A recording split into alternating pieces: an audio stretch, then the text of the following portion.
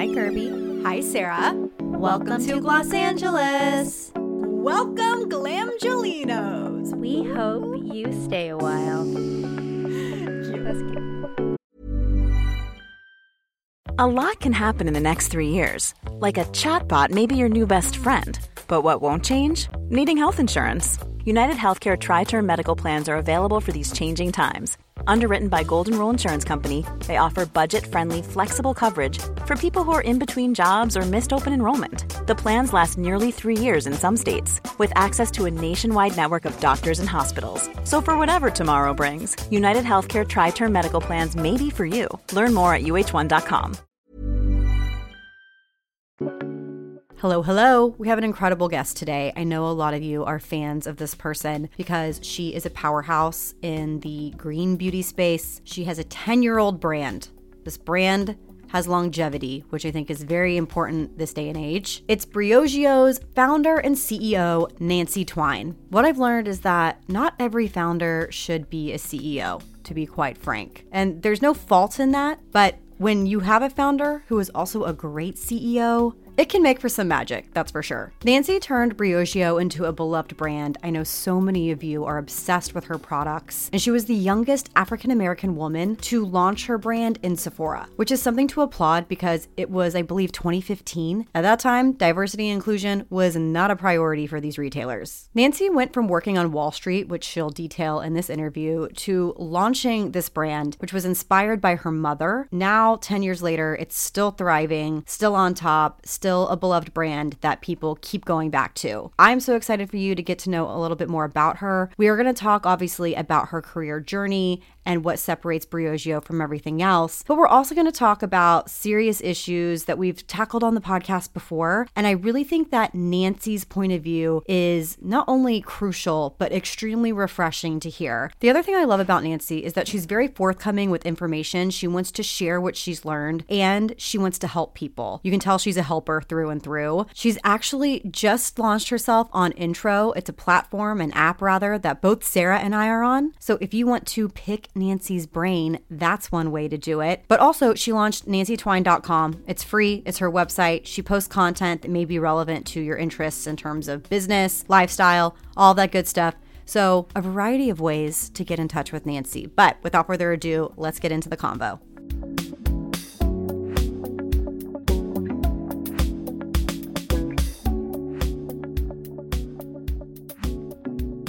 Nancy Twine, how are you this morning? I'm doing so well. I'm dialing in from Miami Beach, Florida. It is a beautiful sunny day and it's Friday.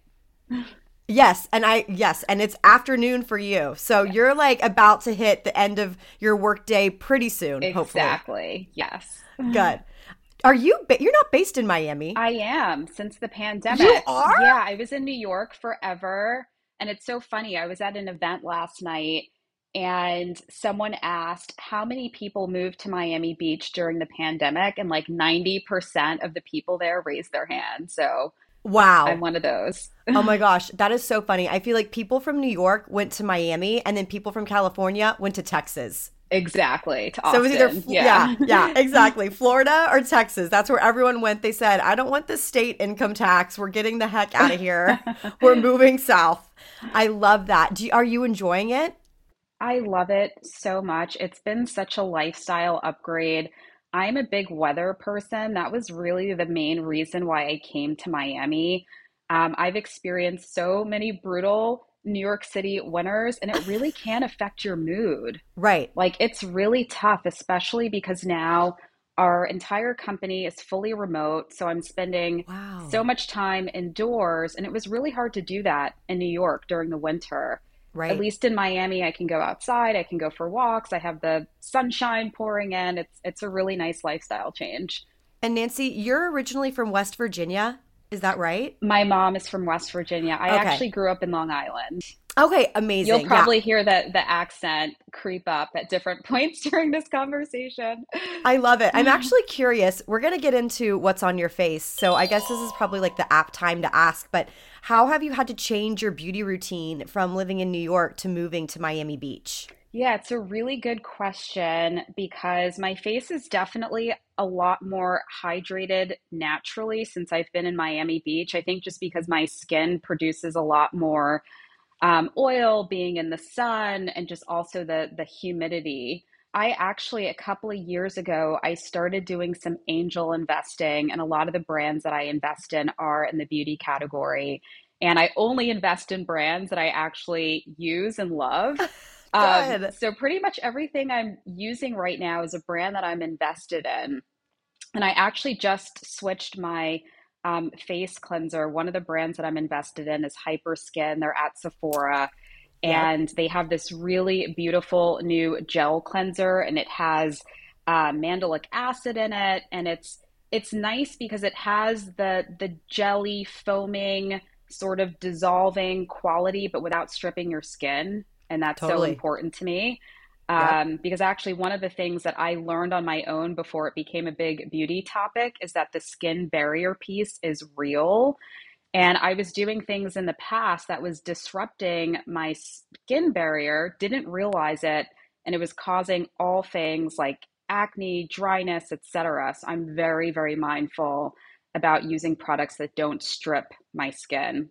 That's amazing. Nancy, you know what's so funny? I feel like the skin barrier conversation kind of got a facelift in a way because I remember before the pandemic in 2019, there was a conversation about your skin barrier, but it was focused on the microbiome. And Yes. I think it was almost like too inside baseball for people to fully understand what a microbiome of your skin even means. So it's Right. almost like the more palatable version to say, instead of your microbiome, it's your skin barrier. We hear barrier, there's something about that you're like, no, I need to restore that. I need to fix that. Exactly.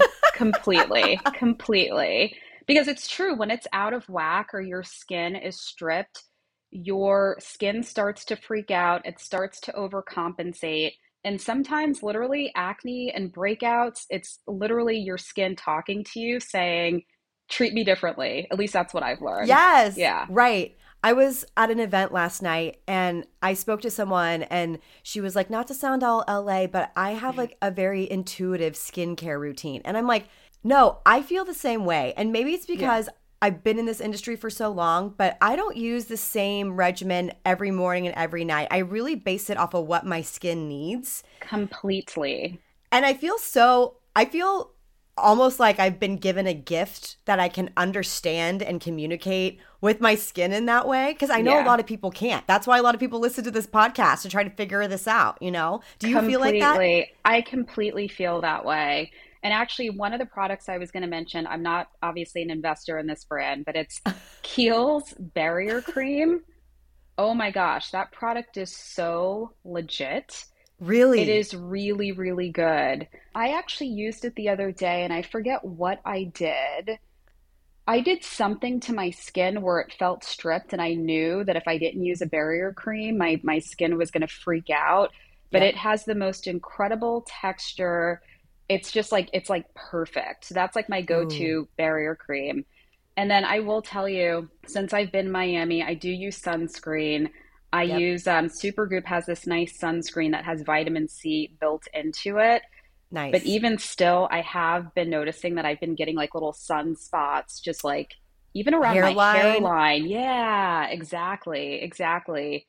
And so, Edam is one of the companies that I invest in, I mentor, and they have this dark spot serum that's really, really, really good. I absolutely love it. So, those are really like my go-tos for my face right I mean, now. I'm looking at your gorgeous, stunning makeup. I mean, y'all, Oh, if you thanks. haven't seen Nancy, please look her up. She's gorgeous. Thank you. You know, on all these calls this morning, waiting to see you. I didn't even get to do my eye makeup, and I like you look like a glamazon, just like natural and Oh my beautiful. gosh. Please, what's on your lips? So on my lips right now, I actually have a few things. I mixed one of Rare Beauty's like matte velvety lip, whatever it is, with Ami Colé. They have like these lip That lip oils. oil, It's so so good. good. It's really, really good. And sometimes I'll do that. Like I like the color of the Rare, but it's too drying, so I need to layer a lip oil on top. But like totally like you said, you've just got to mix and match and find what works for you. Right. Right. Yeah. Like, are you a big foundation girl? Like how is Miami when it comes to find foundation at this point? I only really wear foundation if I'm going out, and I don't do like full face foundation. So I will tell you a product, and someone gave it to me. I don't know if I would have ever tried it on my own, but it's the Tarte Shape Tape. I could never do like a full face of that stuff because it's just too heavy. So I put like a strip under my eye, a strip under the other eye, and then I literally use that around my entire face. So I start with my eye and then I just blend it around my face so that I'm getting a little bit more coverage under the eye and then just like very light coverage on the rest of my face. One would say that that's what a professional makeup artist actually does. They only Oh, apply, really? yeah, they only apply it to the areas that you really need it and then kind of buffer it out so that when you look at somebody, naturally your whole face is not one color. Like you have different Right. shadows and different contours of your face, especially when you move outward. Like Exactly. you were talking even about your hairline and like getting more like sunspots in those areas. Yeah. Naturally, that's where the sun's going to hit. So I know Katie Jane Hughes talks Yep. about this. A lot of my makeup artist friends talk about really focusing on the areas you need it and then just kind of very lightly blending it outward. Exactly. And then you're able to use those heavier products, right? Completely, completely. And I'm like also very conscious of not overdoing it with the foundation because I feel like foundation is one of those products that can clog your pores, especially if you're doing it every single day. And then you need to use something harsher to unclog your pores. So it's all about like balance. I love to talk to people about their stories. And because we talked about this earlier, you and I have not actually met in person, I really want to hear it straight from the horse's mouth. So, growing up, what were your ideals of beauty? Like, do you remember the beauty brands that you first ever remember seeing or picking up? And in terms of your family, like, what were you taught was beautiful? Like, who did you idolize? Yeah, it's so funny. I just remember growing up reading 17 magazine. That was like my go-to magazine. And then I was actually really into fashion. So I was getting all the catalogs like Delia's and Alloy. And for me, it was like the people who I was seeing in the catalogs, in the magazines, that is just what I saw as being cool, being modern, being relevant, aspirational. So that's where I kind of took a lot of my ideas from. And I will say, growing up, I was definitely a lot more concerned about what I was wearing, clothes wise, than makeup. I actually don't think I started wearing makeup until high school. And it was really by accident. I remember going to Nordstrom because I grew up in Long Island, and what you do on the weekends for fun is you walk around the mall. And and you just like find stores to go into, you just, create a journey. And I remember going into Nordstrom and they had this really great, sort of like beauty department. And I was just walking around, and I guess there was like a beauty brand salesperson who's like, I'd love to do your makeup. And she did my makeup, and it was the most transformational experience at that age because I just didn't realize what makeup could do. And I don't even think I realized that a lot of the girls that I was seeing in the catalogs and magazines were probably wearing makeup. That's why they looked so amazing. I know, mind-blowing concept there, Right, right? right, As a exactly. teen. And also just to give some context, because some people who may be listening may think that this is so weird, but I grew up without YouTube, without Instagram, without any social media. So I wasn't being fed these tutorials Yeah. and brands and all of this stuff. So it was definitely very much a self-discovery as opposed to having it like thrown in your face. Oh my gosh, I actually love what you just said there because self-discovery, it's so hard now because you're constantly on your Yeah. phone, so you're being told things by people. You're not usually walking Right. in somewhere and just kind of trying to figure it out. When I do Yeah. go into those places, I love to peruse and just see what is out on the shelf, because we have the luxury of getting like scent product, or like you're testing maybe product for brands you invest in. And so we get these things long before they're even out on the shelves. And I'm always curious to see like, okay, what's catching people's eyes? How are they navigating these stores? How, like, where is everybody congregated around in a Sephora at the Grove in Los Angeles? Yeah. Like, it's a very fascinating thing. And I feel like it makes me sad that the younger generation doesn't have that element of just walking in somewhere and being like, I've never even heard of this particular brand, but it says it does this, so I'm going to try it and see if it works for me. Exactly. I know. So in a lot of ways, I do feel really grateful for the fact that I didn't have kind of social media's influence on how I started discovering beauty as a teen. Okay, so growing up then, what did you want to be when you grew up? I don't know that I really knew what I wanted to be until I started, I was probably in high school and I started getting a flavor for my interests. And it's funny because I feel like I've always had like this innate sort of entrepreneurial self, and that I was always like coming up with these little like business ideas, but they were kind of rooted in things that I was like creating. So, for example, actually, when I was in middle school, um, I'm sure you obviously remember the movie Clueless and the feather Of course. pens. And in my middle school, like the girls started trying to make their own feather pens, but they just like weren't right. Like they just didn't look good and they were like falling apart. And I figured out how to make feather pens look like the ones in the movie. And this is like before Etsy and all of that stuff. So I like created my own Etsy shop essentially. IRL. And I started selling, yeah, IRL, exactly. And I started selling these feather pens to the girls in school. And I was like, wow, that's really cool. I can like create something. And if people like it, they're going to buy it. And now I actually have money to buy clothes. This is awesome. And so just like throughout high school, I had like these little ventures. In college, I actually had a jewelry company. It was online. I was like sourcing jewelry from Asia and India and selling it to the different like sororities because I was doing custom colors. Like, so that sort of like innate entrepreneurial self was something that always fulfilled me and excited me.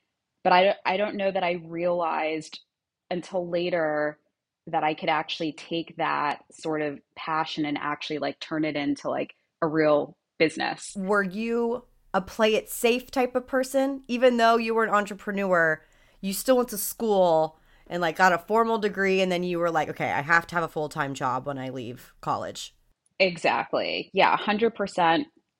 Especially too because I had college loans. I knew that I was going to have to support myself after school. There was no sort of fallback, so I had no option but to go into a career that I could like start making money. And that's ultimately why I chose to go into finance, because I felt like too, finance was the closest thing to business. Business was the closest thing to entrepreneurism. It was like somewhat connected. Totally. Let's get into being an entrepreneur. You have an investment banking background, right?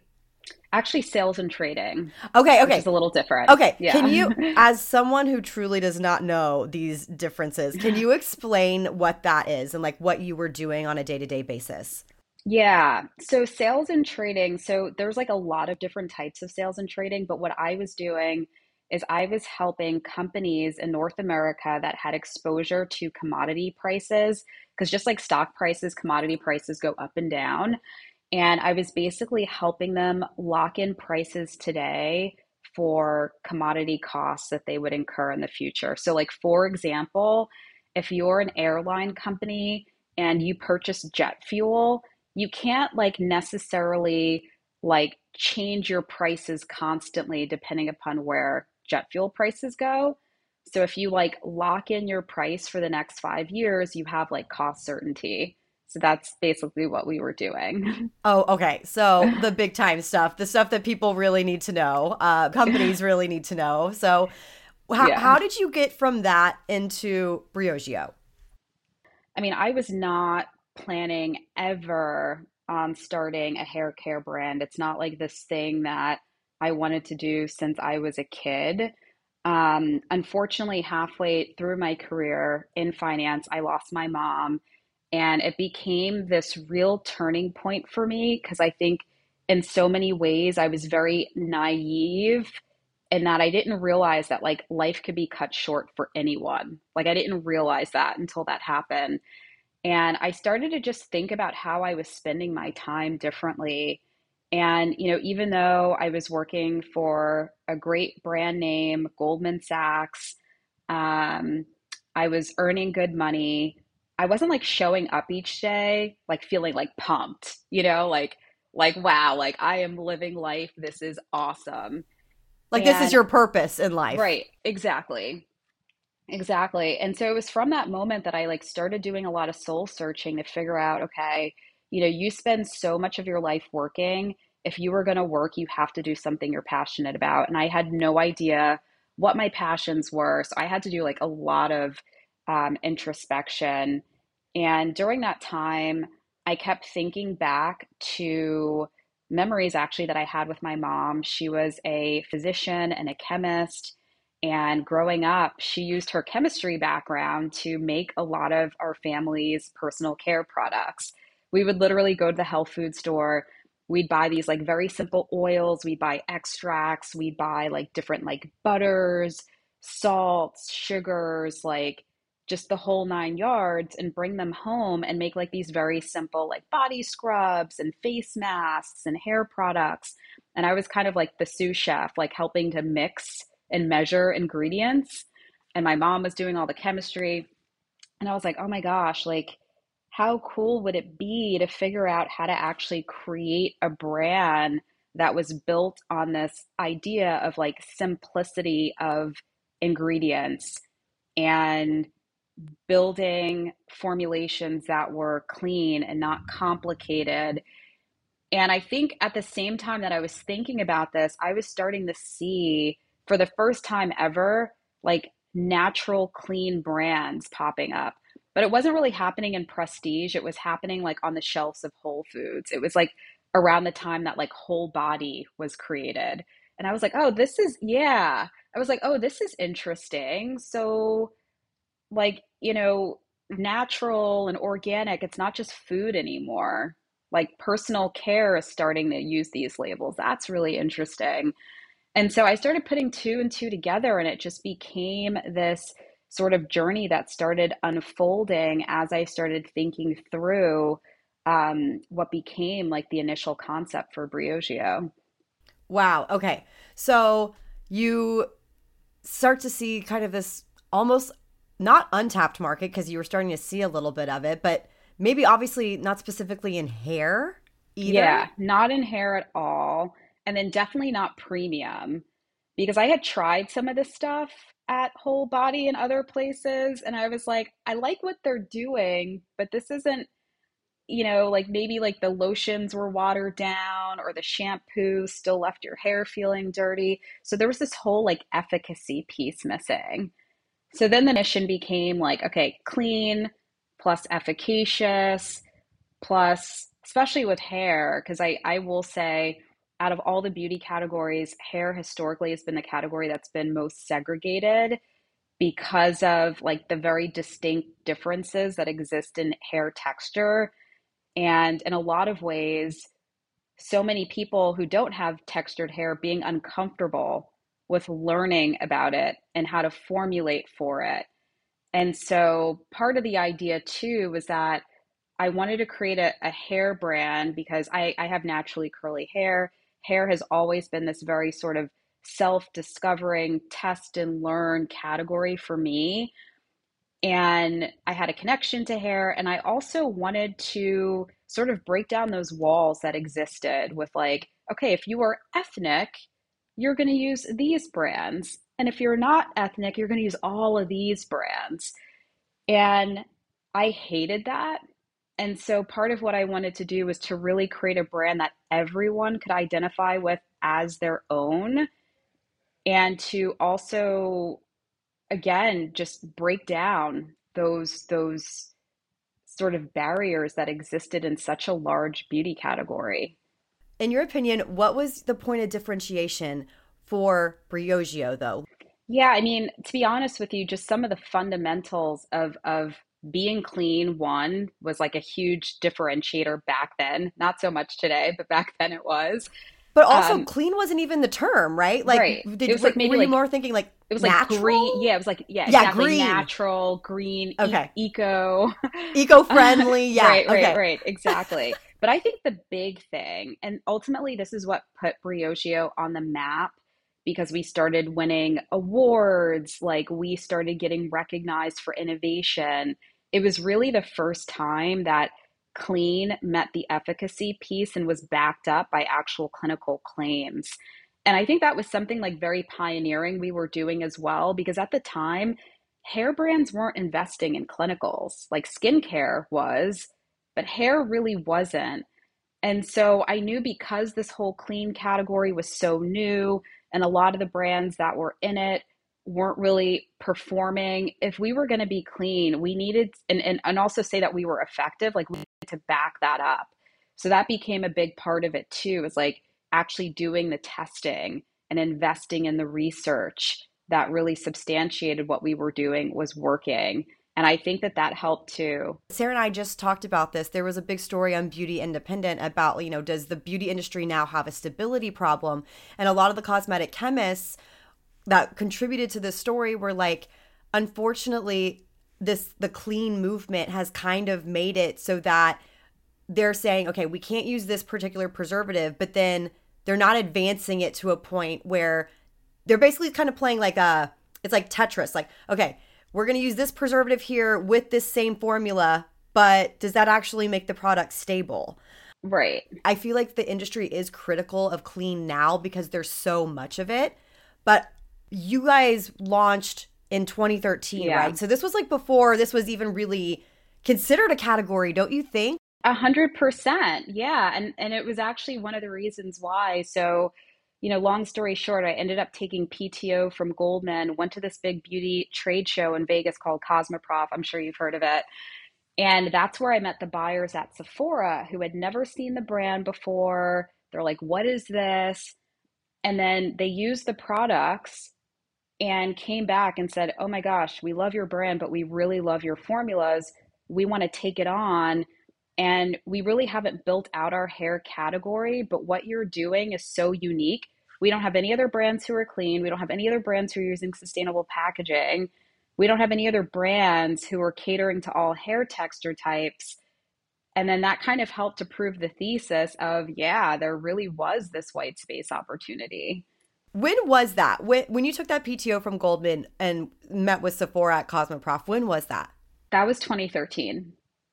Oh my gosh. Okay, so way 10 early years on. ago. 10 I know. years ago. Congratulations. Happy anniversary. Do you remember Thank you. like what's your exact anniversary date? Do you know? It's like September 4th, 2023. It's like coming up. Little Virgo, Yeah, baby. exactly. And I was like 28 years old, like I was pretty young trying to figure all this stuff out.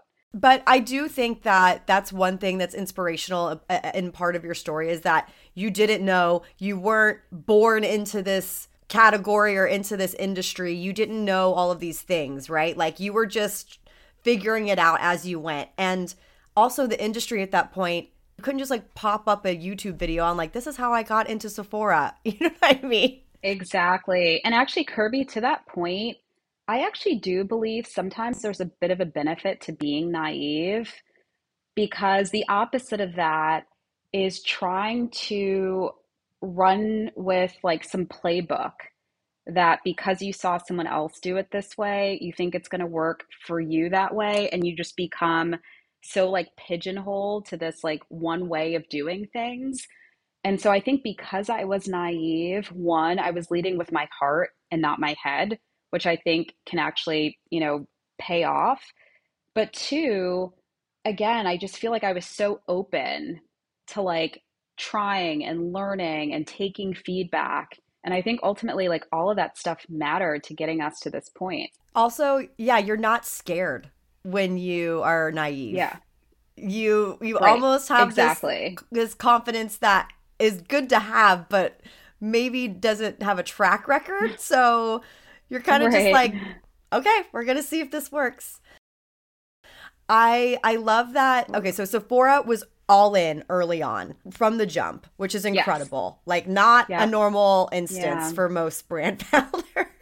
I bet there's some brand Right. founders that are listening right now going, damn it, Nancy, lucky bee. But I'm curious, how has your brand evolved from first working with Sephora to now?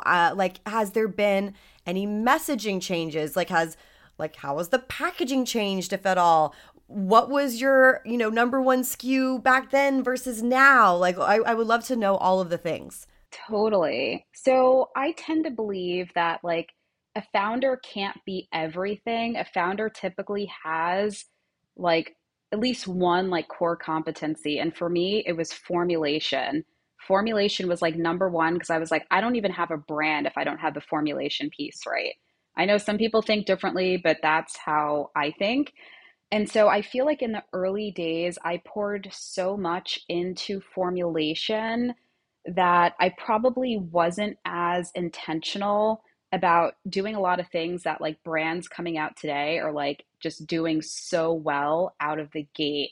Like their website looks incredible. They have like the beautiful brand book, all the photography, the stylized assets. Like we didn't have any of that, like at all. Like it was pretty bare bones. And so it really wasn't until I started building out my team, bringing on marketers, bringing on, a creative director to really sort of help balance my strength. So I think that's probably one of the biggest ways that like the brand has evolved over the years is through just developing the actual brand identity. How many products did you initially launch with at Sephora? So I could only afford to launch 4 products. And because, the concept of hair care for all was so important, I'm like, oh my gosh, how do I do that with 4 SKUs? So I had one shampoo for all hair texture types. Then I had a curl conditioner. I had a repair conditioner, and then I had a volumizing conditioner. And so at least I felt like I was speaking to like a pretty vast subsection of hair needs. What is the most popular product? Well, what was the most popular conditioner then?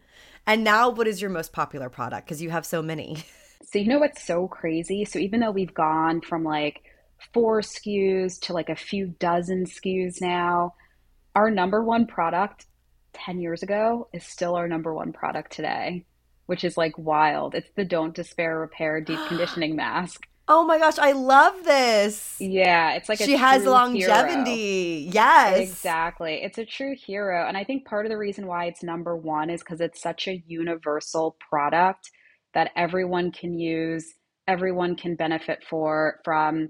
Like I remember a couple years ago, I was actually at a Sephora meeting and we were just sitting at a table and one of the girls who has like very fine, straight hair was like, "Oh my gosh, I love Don't Despair Repair Mask. It's my holy grail." And then the girl sitting next to her had like textured 4C coils. And she was like, Don't Despair Repair is my holy grail.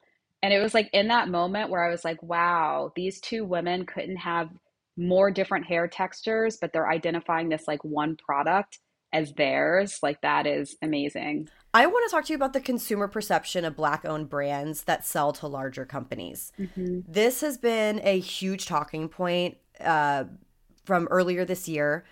For those of you who maybe didn't hear that episode, we covered it. There was a big conversation around Miel selling potentially, and also, someone like Alex Earl, who is a, white 22-year-old college co-ed, promoting the brand and the conversation around that and whether or not it's okay to do that, if she should have done that, if it was taking up space in a place that she shouldn't have been. And then further, does Miel selling take away the goodness of the brand? Does it make it less good moving forward? I'm curious from your point of view, Nancy, what are your thoughts on these two things? Yeah, I mean, I think, from the TikTok or Instagram, I don't know what platform it was. I mean, I think at the end of the day, if you have a product You cannot control who's going to use it, who's going to talk about it on Instagram. There's no way to control that. From what I know, I think the frustration was around the fact that this beloved product by the Black community ended up getting so publicized across the internet that it sold out. And the thought was that it sold to a lot of non-Black consumers, that when Black consumers wanted to get the product, they couldn't. And I would feel frustrated just regardless. If I can't find the product that I love, I am going to be frustrated, absolutely. But I think there's a spectrum of why people are frustrated. I think some people weren't just frustrated because it was sold out. I think people were frustrated by the fact that someone who perhaps this product wasn't originally marketed to, sort of created this situation.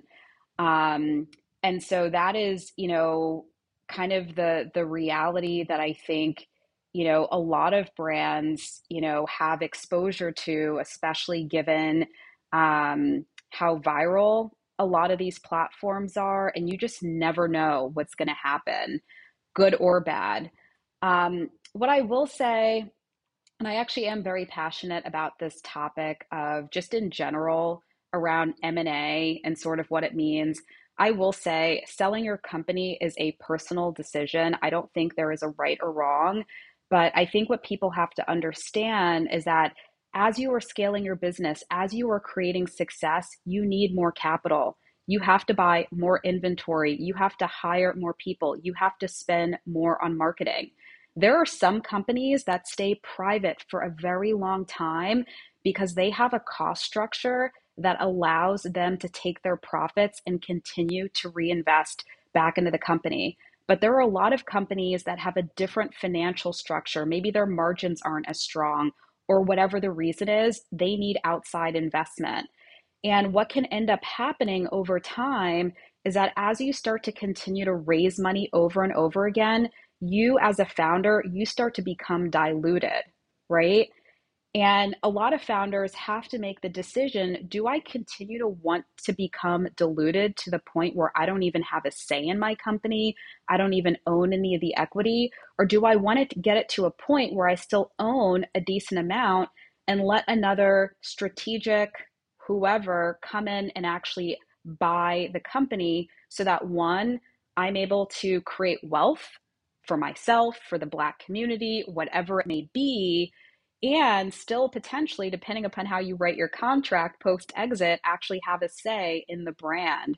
And so I think there's just a lot more sort of strategic detail that needs to be considered. And it is unfortunate because oftentimes, I will just be honest, white men get celebrated on covers of magazines when they sell or IPO their company.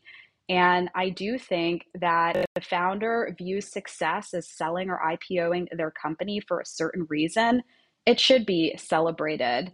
But I totally get the fear that a lot of people have about a brand getting acquired, the formulas changing, management changing, the founder getting kicked out. Those are real concerns, which is why I think for founders that play a really instrumental role in the organization, how you negotiate that contract is really important, but also too, especially if you're a Black founder, and I'm very, very passionate about this, if you sell your company, I believe you owe it to the industry that you're in to pave the way for other Black founders who are coming up in the industry.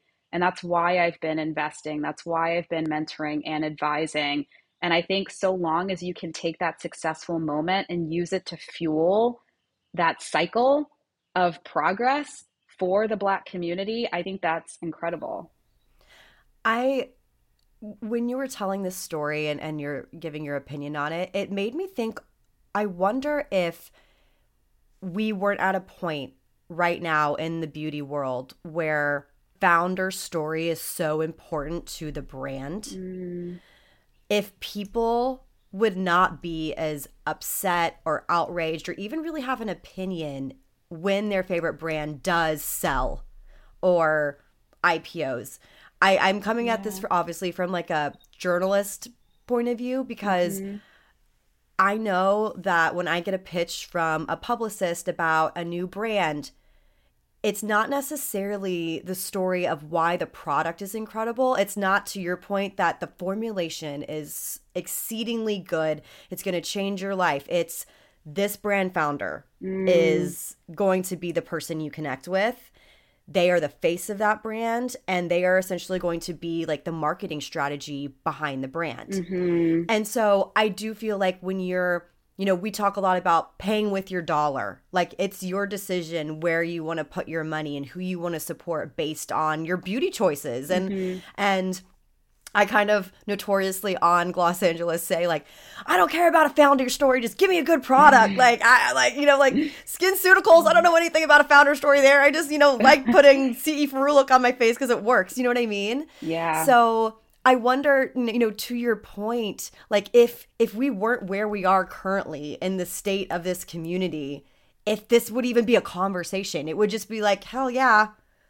Go Miel, sell, right. like broaden your horizons, make generational wealth for your family, start another brand afterwards, like figure it out. Right. It's such an interesting conversation to really like hone in on and think, is the founder of it all? Because when you launched, was the brand really focused on like the you of it all, or was it really the offering that you had to and the service you had to provide to people? Yeah, it's a really, really good question. And I will say I was very intentional about not being the face of the brand because of what we were trying to do in terms of really catering to all hair texture types. There was fear that if everyone saw me, someone that didn't have textured hair or who was white or who was Indian or Asian wouldn't identify with the brand.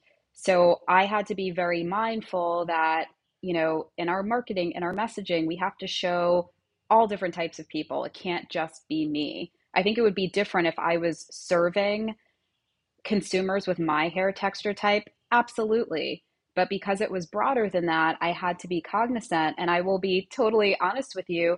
I remember going to stores and doing trainings with, staff, and they always automatically assumed that Briogeo was only for textured hair. And so that's when a lot of people would go into the store. The salespeople wouldn't even recommend Briogeo if they didn't have textured hair. And so I had to like really sort of unwind that and say, we actually have products for all people. If a client does have textured hair, these are the ones we recommend. If they have fine straight hair, these are the ones they recommend. So there was a lot of education to really, break down that barrier. Your comment made me think of something else, especially in the like skincare conversation right now, which is you mentioned Edom, which you invest in. And they make products that are formulated, clinically tested, developed by Black chemists, dermatologists, things of that nature. And their first product was a hyperpigmentation product specifically for melanated skin. And I've seen two sides of this conversation. I've seen the conversation that is, we need more brands that are catering specifically to the needs of Black skin tones because notoriously, in dermatology studies, we're not even considered. We're not even featured in these books, right? So it's very important to have this. But then the flip side, kind of to what you're saying with Briogeo, is, well, why is it because it's a Black founded brand that it's just, catered to Black men, women, non-binary friends? Why is it the conversation of, well, it's Black, so it has to be specifically for this group of people? It's not really a conversation. But it also kind of makes me sad that you were like, I can't actually be the face of my brand because I don't want people to assume it's just for people with certain hair textures. Yeah, I mean, it's a very, sort of complicated topic because, I will say brands that do cater to very specific groups are needed and they need to exist. And I support and invest in many of those brands. But for Briogeo, in my vision, it was definitely, it was broader than that. And again, like I said, I think hair care is one of those categories that are a bit more nuanced because there is such a wide spectrum of texture and needs that you almost have to be really, really intentional. If you are trying to go broad within hair, you have to be intentional about making sure the consumer sees that spectrum. They need to see someone that they identify with. The skinification of hair has become a huge talking point in 2023. And your brand has done an exceptional job always of utilizing skincare like ingredients into hair care. Y'all didn't have really like a hard marketing decision here. Like, you're like, we already have the product, we just need to promote it. I'm curious, what trends are you thinking we're going to see more of in maybe the coming months or the next few years when it comes to the hair category? Yeah, I mean, I think a couple different things, and I think we've already started seeing this, but if you just look at like the landscape of hair brands and new launches that are coming out at Sephora, so many of them are so rooted in science and claims, which again, 10 years ago when I launched, like hair care brands weren't rarely were doing claims. And now it's becoming just a lot more science based. It's like, because again, too, like hair care is such a commodified product that a lot of people can buy for less than $10 at the drugstore. So if I'm going to spend $30 for a shampoo, like I need to know the science behind it. I need to know why it's better. So I think that that is a trend that is going to continue and actually just become a lot more dominant in the category. I don't think it's going to be enough just to have a cool brand in hair care. You're going to have the science piece. And then I will tell you, I am very intrigued by AI. It's scary, but also fascinating. Interesting. And I'm just Yes. really curious to see like the role that AI will play in formulation development. So like if you were to code all of the ingredients, could AI understand the specific needs of a very specific hair type and create formulas for that? And then also just from like a recommendation perspective, taking all the data from YouTube, from the internet and all of these things and being able to create like this superpower sort of product pair like situation. Ooh, that is fascinating. I've never even thought of that. There are a lot of skincare brands, and I do Yeah. think skincare in some ways like kind of leads the charge, like in terms of trends, but there are a lot of skincare brands now that are launching where they literally are like, okay, get the app on your phone, and then we're going to do like a whole scan. And the camera on this phone is so advanced that it can take your skin texture and then essentially develop a regimen based on what they're noticing. It's almost like one of those Vizia machines in your phone where it can say, okay, you're lacking hydration in this general area. You have hyperpigmentation up here. This is how we think that we should develop your regimen based on these things that you either have a lot of or need more of. Yeah. If that could happen with hair, that could be a complete game changer. Completely. Like imagine Totally. just like taking taking a picture of your hair, like a strand of your hair on your phone, and then uploading it, and they're like, your hair is thinning, like dramatically. Yeah. We could figure this out just by looking at the cuticle or looking at your scalp. Your scalp. Oh my Yeah. gosh. Imagine people that have psoriasis of the scalp or deal with dandruff of the scalp, anything that causes flaking or itching or inflammation. If you were able to take a close-up of your scalp and send that in, and they were able to almost diagnose you in a way just through an AI app on your phone. Yeah, and some Wow. of that is happening already, but it's very sort of manual and it can be biased in terms of like the recommendation. So having something that's like very objective, AI generated could be very interesting. Nancy, we are heading the end of our conversation. I have loved getting to know you and getting to talk to you. When you come to LA next, please let me know. I Oh my need gosh, absolutely. dinner. We need to have a whole chat. I would love, We love, will. love We will. to meet you. I want to end with just a really quick speed round. Okay. Okay. You walk into a Sephora. You can't buy your own product. What is the first thing you're going to buy? Probably sunscreen because I use it up really frequently. One product that everybody should try from the brand Don't despair a pair of deep conditioning mask. because it's the number one for a It's the reason. number one. What is the biggest beauty mistake you've ever made?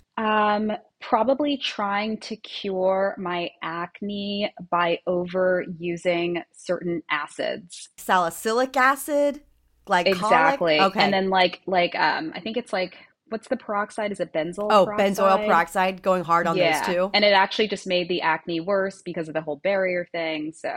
How were you able to get your skin, to a place where you were happy with it? So I had to get facials pretty regularly while also keeping the barrier hydrated, and I just had to pull back on all of those very harsh products. Is there a piece of business advice you wish you had gotten before you started Briogeo? I think the biggest thing, and I tell a lot of people this, I feel like I thought I was Superwoman and I could do everything, and I started burning out very early on. And the truth is, I couldn't do everything well. And so, one, it's learn how to delegate, but in order to delegate, you've got to make sure that you're building out your team with people that you can actually delegate to. And that is so, so key. As an angel investor, what advice do you give people who are looking to get investments into their brand? Yeah, and I'll say this specifically for beauty, but there's so much noise out there. There are new Mm. brands launching every single week. You can't just have a cool looking brand. You can't just have cool packaging. You have to have formulas that are innovative, and you have to have a very unique approach to how you are solving a problem or a need. Yes, I think solution oriented is key. Yeah, A lot of times when I talk to people about their big ideas, I'm like, this looks really great, but what are you doing to service the person that would potentially buy this? exactly. Okay, how can people get in touch with you? How can they connect with you? Yeah, so I can't believe we actually didn't talk about this, but on International Women's Day this year, I actually launched a content site, nancytwine.com. And I was really inspired to create this site because I wanted to be able to share a lot of the lessons and just advice that I've picked up during my 10-year entrepreneurial journey, but not just have it focus on the work, having it focus on the full sort of 360 of one's whole self, because I know firsthand that if you pour everything into trying to achieve success with your business or your career, other parts of your life are going to fall. You have to nourish all of it. You've got to nourish all of it. And so I created this site to be able to put out content, to share these gems with the world. But there's also a section called Ask Nancy where you can submit questions. I answer them both on the site, on social media. And I'm also on this app called Intro, where you can also set up a one-on-one with me. So am I. Intro Awesome. sisters. Yes. Yes. Okay, I y'all, love if you it. haven't used Intro, I just had a few appointments this week with some incredible people that are launching their own brands. Go talk to Nancy. You have to pay for the session, but there's really no Yeah. barrier to entry. If you want to talk to Nancy, you can. And that's an untapped resource I think a lot of people aren't using. Completely. Have you had a lot of success, not success, but have you had a lot of fun talking to the people on I Intro? actually have. It's been really incredible. I love it. And I think it also shows how much insight you can give in even 15, 30 minutes, because you come prepared, you have your stuff together, and you just get it out there. All right, that's it. Thank you everyone for listening. We will be back on Tuesday with the week's most buzzy beauty news. Make sure you subscribe to us on Apple Podcasts and follow us on Spotify so you don't miss any breaking beauty news or product reviews. And if you want to support us, be sure to follow us at Los Angeles Pod on all platforms and join our Facebook group. Plus, find every product we recommend on our website, losangeleспod.com, as well as links to the stories and news we report each week. You can follow us, your hosts. I'm Sarah Tan, that's Saratan, on all social platforms. And I'm Kirby Johnson, Kirbie, on all social platforms.